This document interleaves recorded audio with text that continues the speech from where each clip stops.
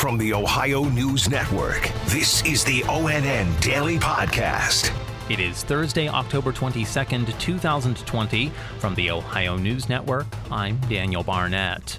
Ohio continues to set new daily records for new cases of COVID-19. Tracy Townsend has the latest data. We saw more than 2,200 new cases. That's another record. There were also 130 new hospitalizations. And we did see 64 new deaths. That's our highest one-day total in nearly 3 weeks. And our state positivity rate continues to sit there at almost 5%. The state also released its new travel advisory map for the week. There are currently 7 states with a positivity rate above 15%. The highest, South Dakota, with a staggering 36% positivity rate. State leaders there ask anyone who travels to one of those states to self-quarantine for 14 days when they return to our state. I'm Tracy Townsend. Ohio has submitted a detailed plan to the CDC proposing how it will distribute a COVID-19 vaccine if and when it becomes available. Tino Ramos explains. First, people high-risk healthcare workers and first responders, followed by older adults living in groups and those at high risk for COVID-19.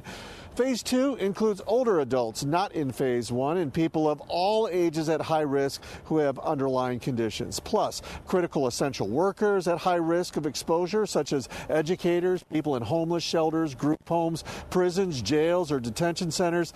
Phase 3 will include young adults, children, and essential workers, and Phase 4 will include everyone else. In downtown Columbus, Tino Ramos.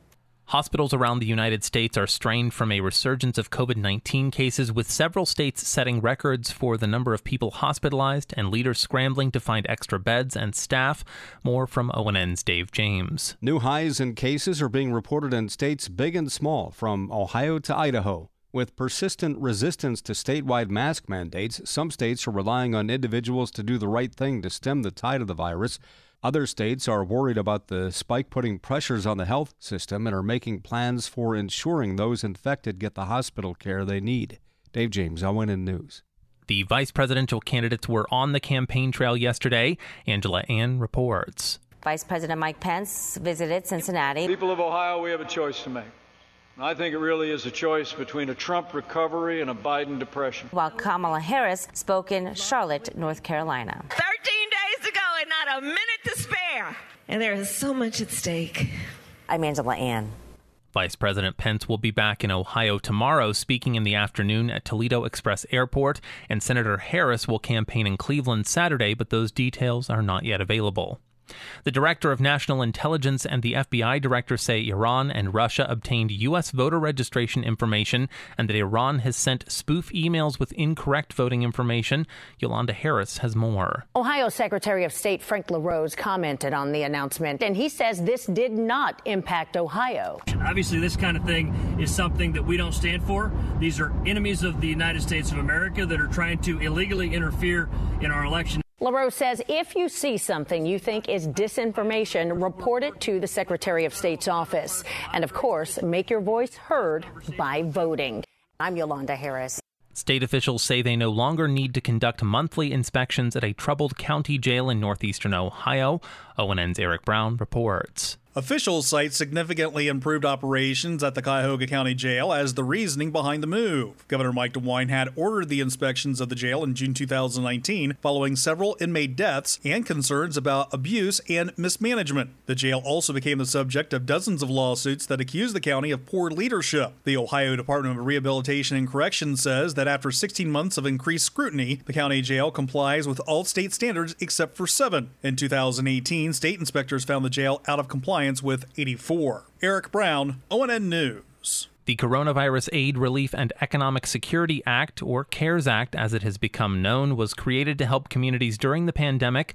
ONN's Michaela Madison has more on how a town northeast of Canton is getting help. In Hartville, officials are appropriating the village's final payment totaling more than $133,000. The funds must be used directly towards the village's COVID-19 response. Officials indicate the funds, which now total more than $178,000 overall, will primarily be used to pay police department officials. Michaela Madison, ONN, Canton. And in Washington, the Senate Judiciary Committee has advanced Judge Amy Coney Barrett's Supreme Court nomination to the full Senate. More from ONN's Dave James. Republicans powered past a Democratic boycott of the session today to keep confirmation of President Donald Trump's pick on track before Election Day. Democratic senators refused to show up in protest of the GOP's rush to install Trump's nominee to replace the late Justice Ruth Bader Ginsburg. The Senate has never confirmed a Supreme Court nominee so close to a presidential election.